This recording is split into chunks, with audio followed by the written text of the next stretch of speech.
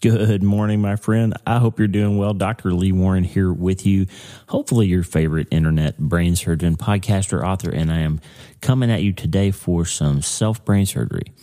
We're going to do a little theology, and today the Theology Thursday talk that we're going to have is about suffering. And I think one of the biggest problems we have, because we all know by now, especially if you've been listening very long, that most of the people listening to this podcast, I think, are people who have been through some sort of trauma or tragedy or other massive things. And we talk a lot about neuroscience and how your brain works and how your mind and your brain interface with your creator and all that stuff, and how science and faith aren't enemies and all those things. But we do all of that for the purpose of arming you, preparing you for what to do when life gets really hard. And if you're already in that place, or you've been through the massive thing already, you've already been through the major trauma, major tragedy, then it's what comes next. And what do we do now? And how do we get back on track? And I just want to tell you today that one of the big problems when we suffer is if we have bad theology around suffering. What's theology? Theology is the study of who God is and what God does. And if we have the wrong idea of what suffering means, especially if we buy into this secular worldview idea that either God can't be real because there's evil and suffering, or that God must not love me because this happened, or I must not have enough faith because this happened, or I must not have given enough money because that happened, or all that prosperity garbage that you hear sometimes. If you have the wrong theology around suffering, then you will suffer more, and not much light will come to you. So I want to give you a quick little talk about a good theology that you can build around suffering. We're going to look at an example from a guy in the Old Testament named David, who, of course, wrote most of the Psalms. He was one of the kings of Israel, and a man after God's own heart. And the whole Old Testament is full of stories about David and Goliath and David and Bathsheba, and you know all about him. But one thing you might not have picked up on is there's an example of how the same person who knows God well enough that the Bible calls him a man after God's own heart can get confused about where God is and what God is doing during suffering. And you can see how easy it is to get off track and how good it is when you get back on track. I'm going to give you an example of 3 different times when David talked to God about his suffering and how he managed to make himself confused and how he managed to get himself right. And I think that'll help us. We're going to end with a song that my friend Tommy Walker wrote called Lord, I Run to You, that's right out of Psalm 121. And the reason I'm bringing that to you today is because I had a really hard time sleeping last night, and I was frankly suffering. I've told you before, holidays are a rough time, and especially if you've lost a child. And this year, for some reason, one of our daughters is having a little bit of, not a little, she's having a scary healthcare issue, so be praying for her. And in the middle of that, there's all this memory and movement around losing Mitch, and the holidays are just a hard time.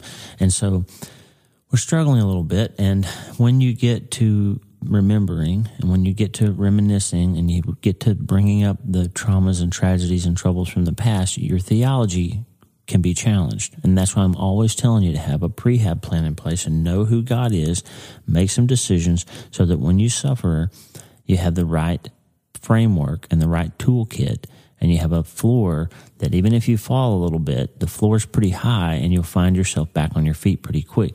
That's what we're going to do today. Just in a few minutes, we're going to cover that ground about a good theology around suffering and what happens when you don't have a good theology around suffering. We're going to end with Tommy's song, Lord, I Run to You. And before we do any of that, I have one question for you.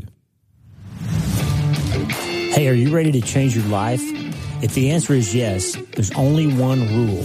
You have to change your mind first. And my friend, there's a place where the neuroscience of how your mind works smashes together with faith, and everything starts to make sense. Are you ready to change your life? Well, this is the place, Self-Brain Surgery School.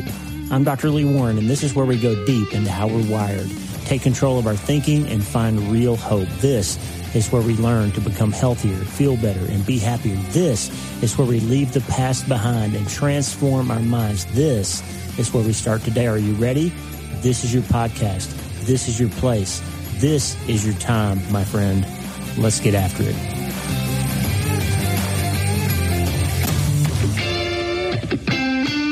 All right, my friend. So the other day we talked about this quote from J.I. Packer that's really been sticking in my head. We talked about suffering a little bit a few days ago. And I gave you this quote from J.I. Packer when he said, if you ask, why is this happening? No light may come. But if you ask, how am I to glorify God now? there will always be an answer. And here's the first thing about suffering. The first thing we do, as instinctual as humans, the first thing we do is we say, why? Why, God, is this happening? Why is this happening? Why did I lose my son? Why did that tumor come back? Why did my finances fall out? Why? And what you do when you ask why is usually don't get an answer. Like, we don't get to know why Mitch was stabbed to death. We don't get to know why his best friend was stabbed to death. We don't get to know if there was another person there, or if they fought, or if one of them went crazy and something happened. We don't know. I've written about that. I've been vulnerable about it. You can read Hope is the First Dose, hopefully, and you'll find a path forward like we did after our massive thing. But the bottom line is, there's a woman who's listening today, most likely, whose son drowned. And she doesn't get to know why. You don't know why some of these things happen. There's a woman in Lincoln whose husband died with glioblastoma recently. You prayed for her we've asked you to pray for her. And she doesn't get to know why that tumor happened. There's a hospital close to you somewhere, wherever you live, full of people who are asking why. And most of the time, we don't get to know. And so if you ask why, you find yourself still in the darkness. And it's natural to ask why, but I'm just telling you that when you start to ask those why questions, that's when the theology issue bumps up, okay? When you start to ask why and you don't get an answer, you start to wonder where God is. You start to wonder why he's not talking. You start to wonder why it's not working out to where you can understand. And then you start to ask the next question, maybe God doesn't love me. Maybe God's not real. Maybe he's not there. Maybe I'm all alone. Maybe it's because I did this thing in the past, or maybe it's just because I came from the wrong family, and maybe I'm just born to suffer. And all these things that you start thinking, none of which are true, start to cloud your eyes, and it gets darker and darker and harder to make yourself move forward. Now that's natural. But then the next natural thing that happens, if you have the wrong theology of suffering, is you start thinking. Now, I'm just telling you this out of my own experience, okay? And out of my experience of working now for more than 10 years and after losing a son, and more than 20 years in neurosurgery around people who are suffering, this is what happens. Like, people start getting into this fantasy world where we think, if only this hadn't happened, then I would be happy. Or if only I can get this, or if only she recovers, or if only the tumor goes away, or if only I make this amount of money, or if only I get that promotion. We start tying circumstance to our potential happiness. And if only God would bless me with this, then I'll be happy. And the problem is, Martin Lloyd-Jones said this way: we have this fantasy where we believe that if a particular circumstance happened, if we could just, and you can see it in progressive theology too, by the way, and you can see it in progressive politics and people who don't believe in God, they think that building a utopian society, that's what communism's all about. We build the system, build the structure right, make people behave a certain way, get rid of all the bad people, build politics the right way, and we'll build a society where everything is perfect, and then everybody will be happy. And that sounds so great. But only a moron would think that we could actually pull that off, because you can look at human history and see that no matter how hard you try, there's always a problem. And the problem is people are evil, and people always tend to do what they think is best for them. So when you finally get rid of all the bad people, then only the good people are left, and then they start thinking that the other one across the aisle is the bad person, and they start keeping the perpetual problem going. There's no perfect society. There won't ever be until we are redeemed, right? So Martin Lloyd-Jones said this: here's the root of the fallacy, the terrible, tragic fallacy of the last 100 years, and I would say of all human history. The terrible, tragic fallacy has been to think that all man's troubles are due to his environment, and that to change the man, you have nothing to do but change the environment. That is a tragic fallacy. It overlooks the fact that it was in paradise that man fell. That's a stunning statement of true theology, friend. If you think that if only this tumor goes away, then I'll be happy, then I'll be okay, then I'll be able to live my life in peace, if only she doesn't die, if only he comes back, if only I hadn't lost my son, if only this, if only that, if you think that will be the thing that finally makes everything right in your life, you have to remember that Adam and Eve had paradise. They literally had a perfect, sinless, diseaseless, trouble-free life, and they still fell. And from that fall came death and sin and disease and loss and pain and destruction and all of that. But they had a perfect environment before that occurred. So why would you think that if you could somehow magically have this perfect environment where that thing didn't happen and then you would finally be able to live your life the way you're supposed to, why would you think that that's going to solve your trouble? My friend, it won't. So the problem is you get this bad theology around suffering and you start thinking why and then what if and then maybe and then hopefully and you wind yourself up into this thing where you realize you can't really ever be okay again because that thing did happen, and you forget the rule of trauma that we've talked about a million times on this show, which is the rule of trauma, as Gabor Mate said so perfectly. Trauma is not what happened to you.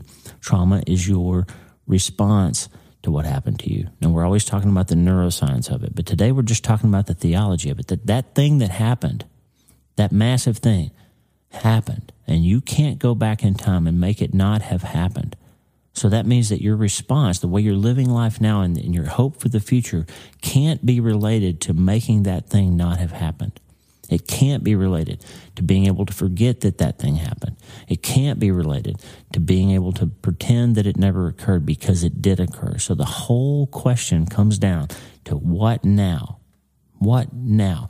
So the question is not why did this happen, but how am I to glorify God now? Remember the other day we talked about the Westminster Shorter Catechism, and the idea is the chief aim of man is to glorify God and enjoy Him forever. So if you ask why, you won't get an answer. But if you ask, how am I to glorify God now? How can God come alongside me in this? How can God keep His promises to me in this? And knowing those promises by knowing the Word is how you fill your toolkit up with things you can use to perform self-brain surgery when you need to put things back together, stop the bleeding, and find a treatment plan for going forward, because those massive things are going to keep coming.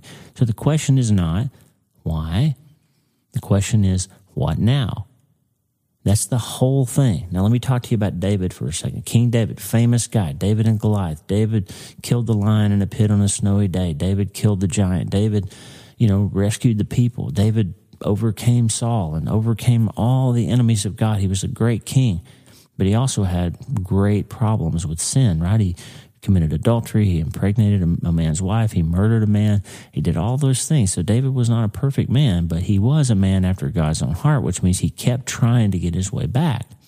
But let me just give you 3 different looks at David. So here's David, the guy who knows God well enough to be called the man after God's own heart in Psalm 28. To you, O Lord, I call. You are my rock. Do not turn a deaf ear to me, for if you remain silent, I will be like those who go down to the pit. David's saying, there's a place down in the pit where people go. People can die or people can be lost, and they can go to this place where God isn't there. If I can't hear you, God, I'll be like those people down in the pit, which is implying that he thinks when you're in the pit, you can't hear God. God's not there.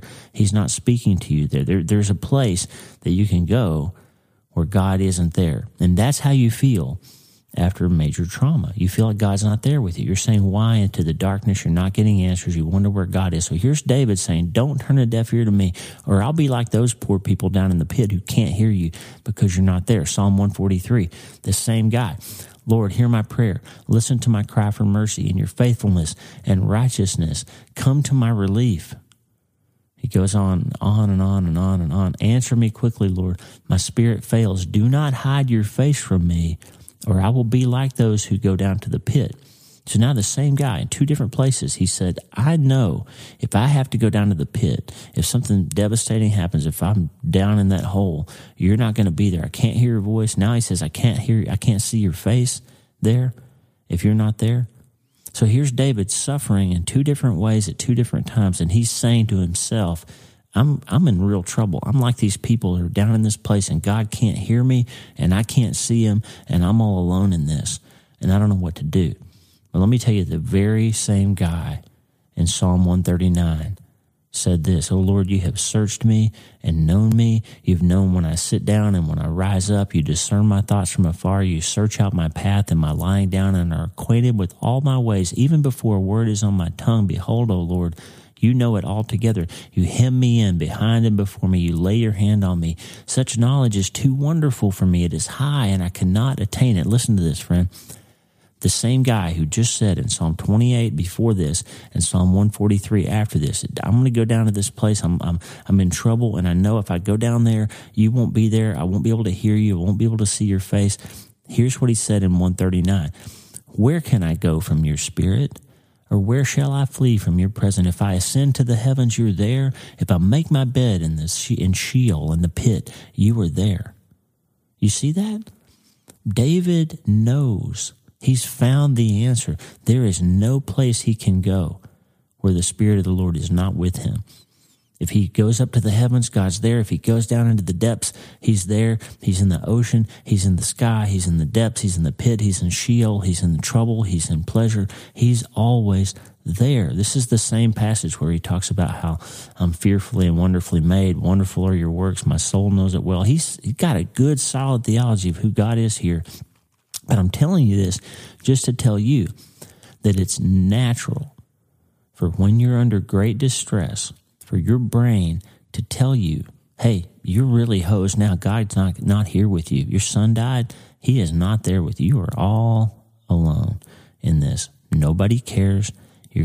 All your kids are going to not listen to you anymore. Your wife's going to leave you. You might as well just drink yourself to death like your dad did. You're just like him. Your genes are you're stuck with them, and you come from a long line of losers, and you are never going to be okay, and God's not even with you. He can't hear you. You can't see his face. You might as well go down to the pit. That's what your brain will say when you're in trouble, and you know it. Your words are different than mine. But that's what your brain says when you're in the pit. And if you don't get the self-brain biopsy, if you don't learn how to think about your thinking and turn those thoughts around and take them captive and say, hey, wait a second, that's not what my Bible says.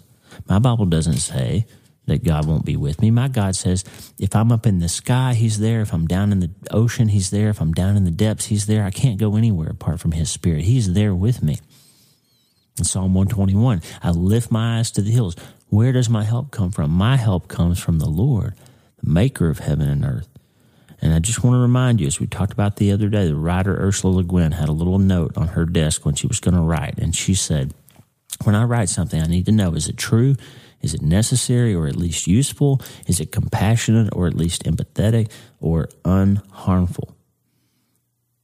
Those three things are great processes and filters to put your thought biopsy through, okay? Think about this in relation to your theology of suffering.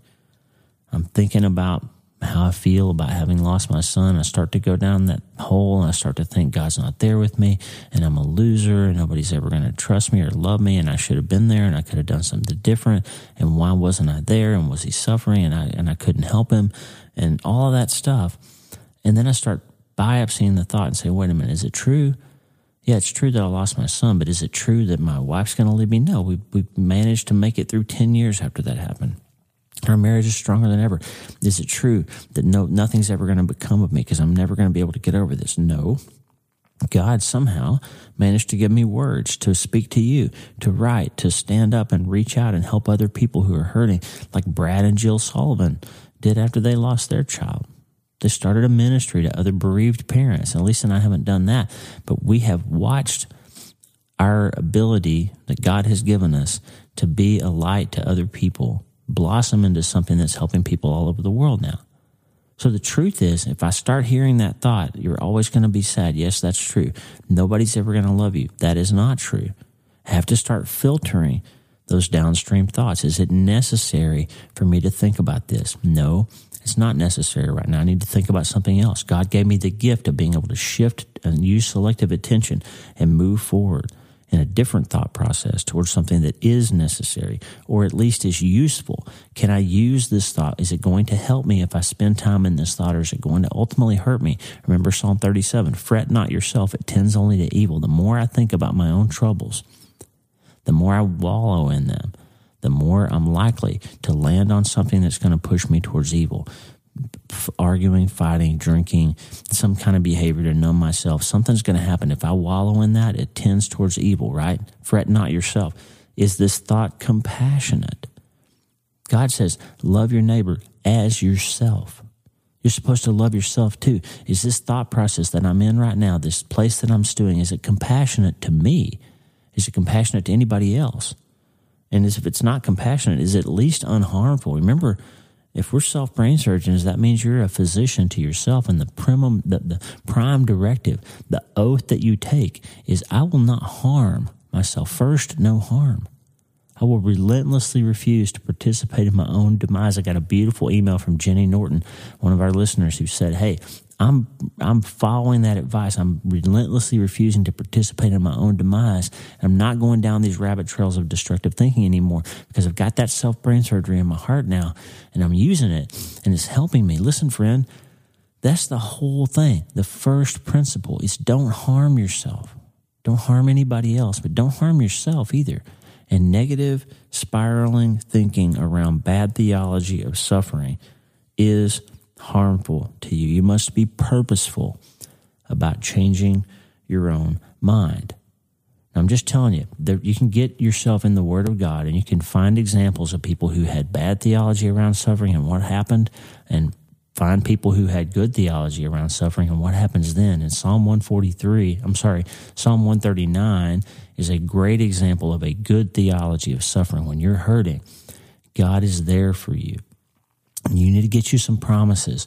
You need to get you some good words. Get you a Susie Larson book, or a Max Lucado book, or a Philip Yancey book, or Richard Foster book, or a Pete Greig book, or maybe a Lee Warren book, and get you some good stuff in your heart on top of the Word of God to give you somebody else's words to help you look at Scripture in a different way. And then get into Scripture and realize you're not just reading a book. That book is reading you too.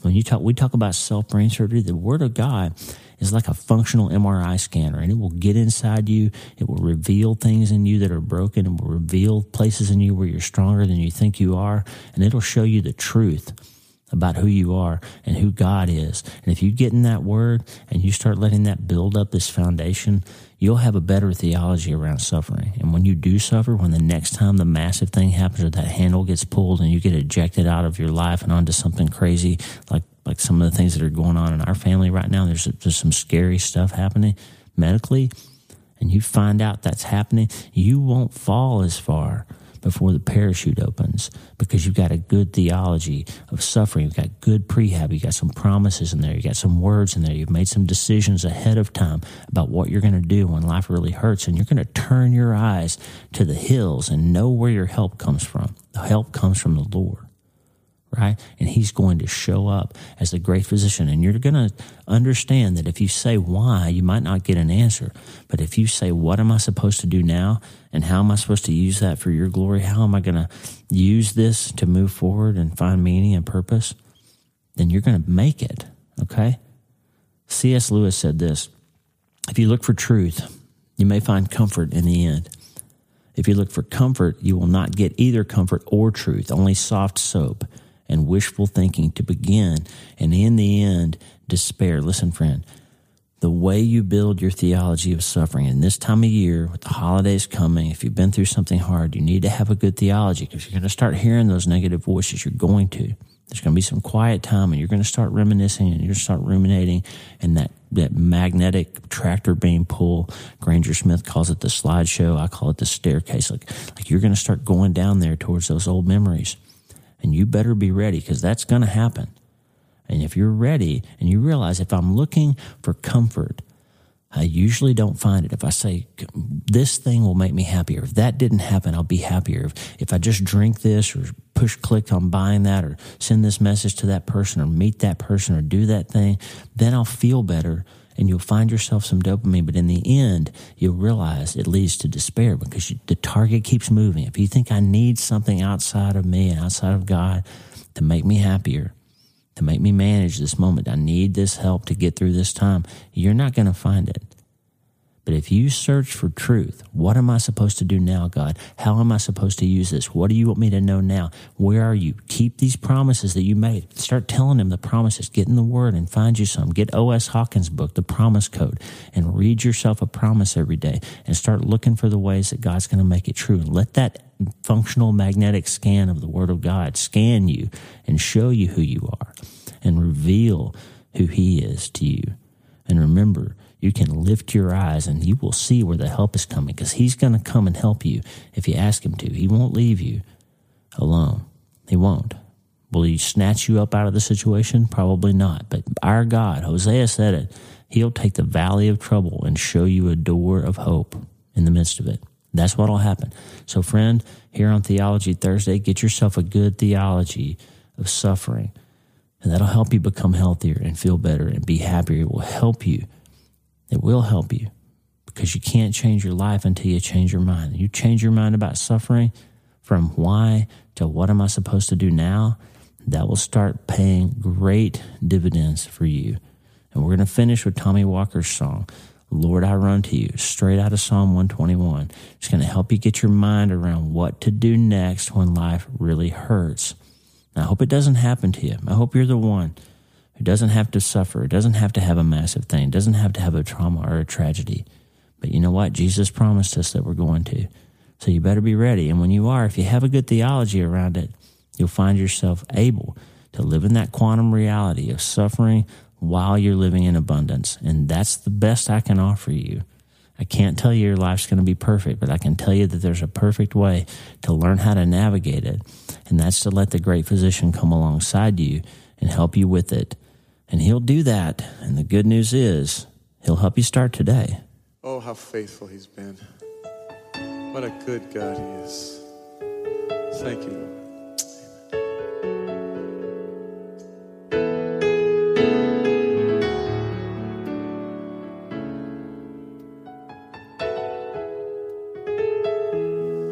Lord, I run to you.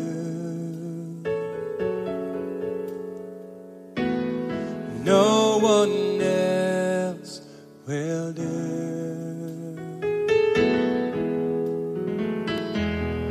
Lord, in troubled times, I will run straight to you.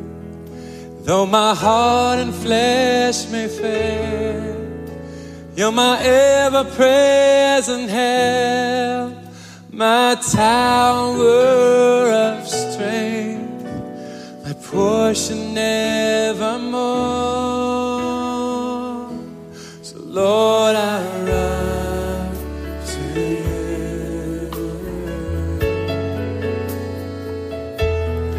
No one else will do. Lord, you said we'd face trouble, pain, and fear, but to be of good cheer, be of good cheer, for you have overcome the world. Oh, I lift my eyes up to the mountains. Where does my help come from? It comes from you, Lord. You are the maker of earth and heaven, and there is nothing that's too hard for you.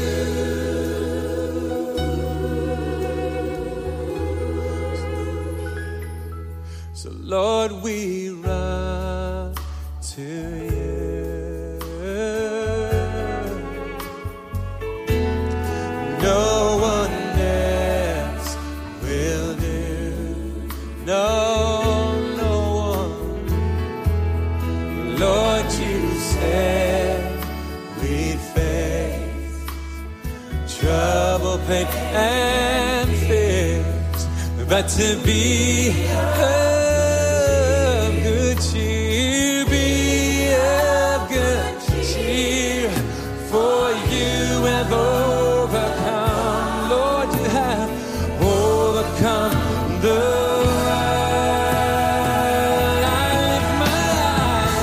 I lift my eyes up to the mountains. Where does my help come from? Comes from you, Lord.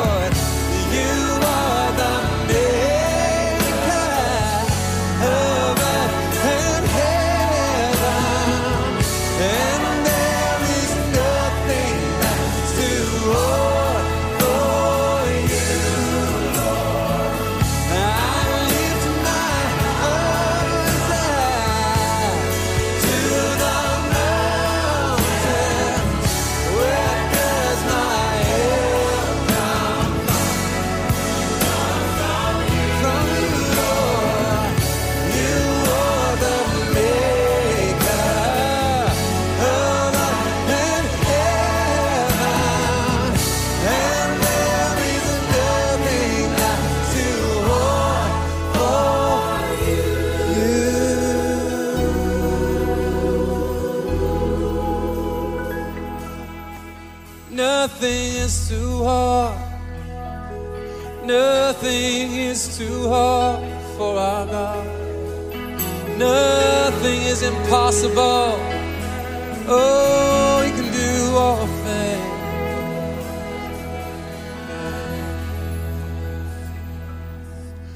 So Lord, I run to You.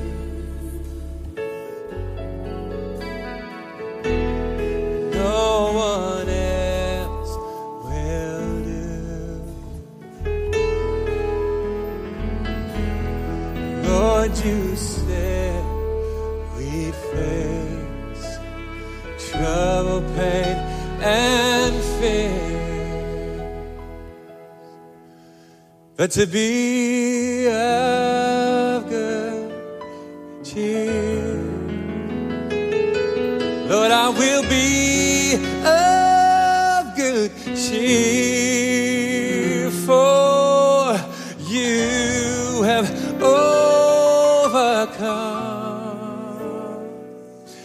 You've overcome the world.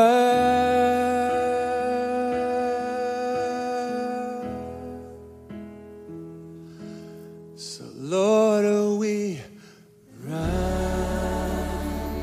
to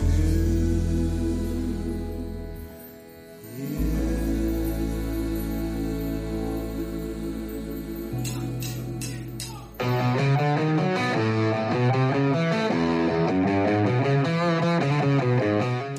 Hey, thanks for listening. The Dr. Lee Warren podcast is brought to you by my brand new book, Hope is the First Dose. It's a treatment plan for recovering from trauma, tragedy, and other massive things. It's available everywhere books are sold, and I narrated the audiobooks. Hey, the theme music for the show is Get Up by my friend Tommy Walker, available for free at TommyWalkerMinistries.org.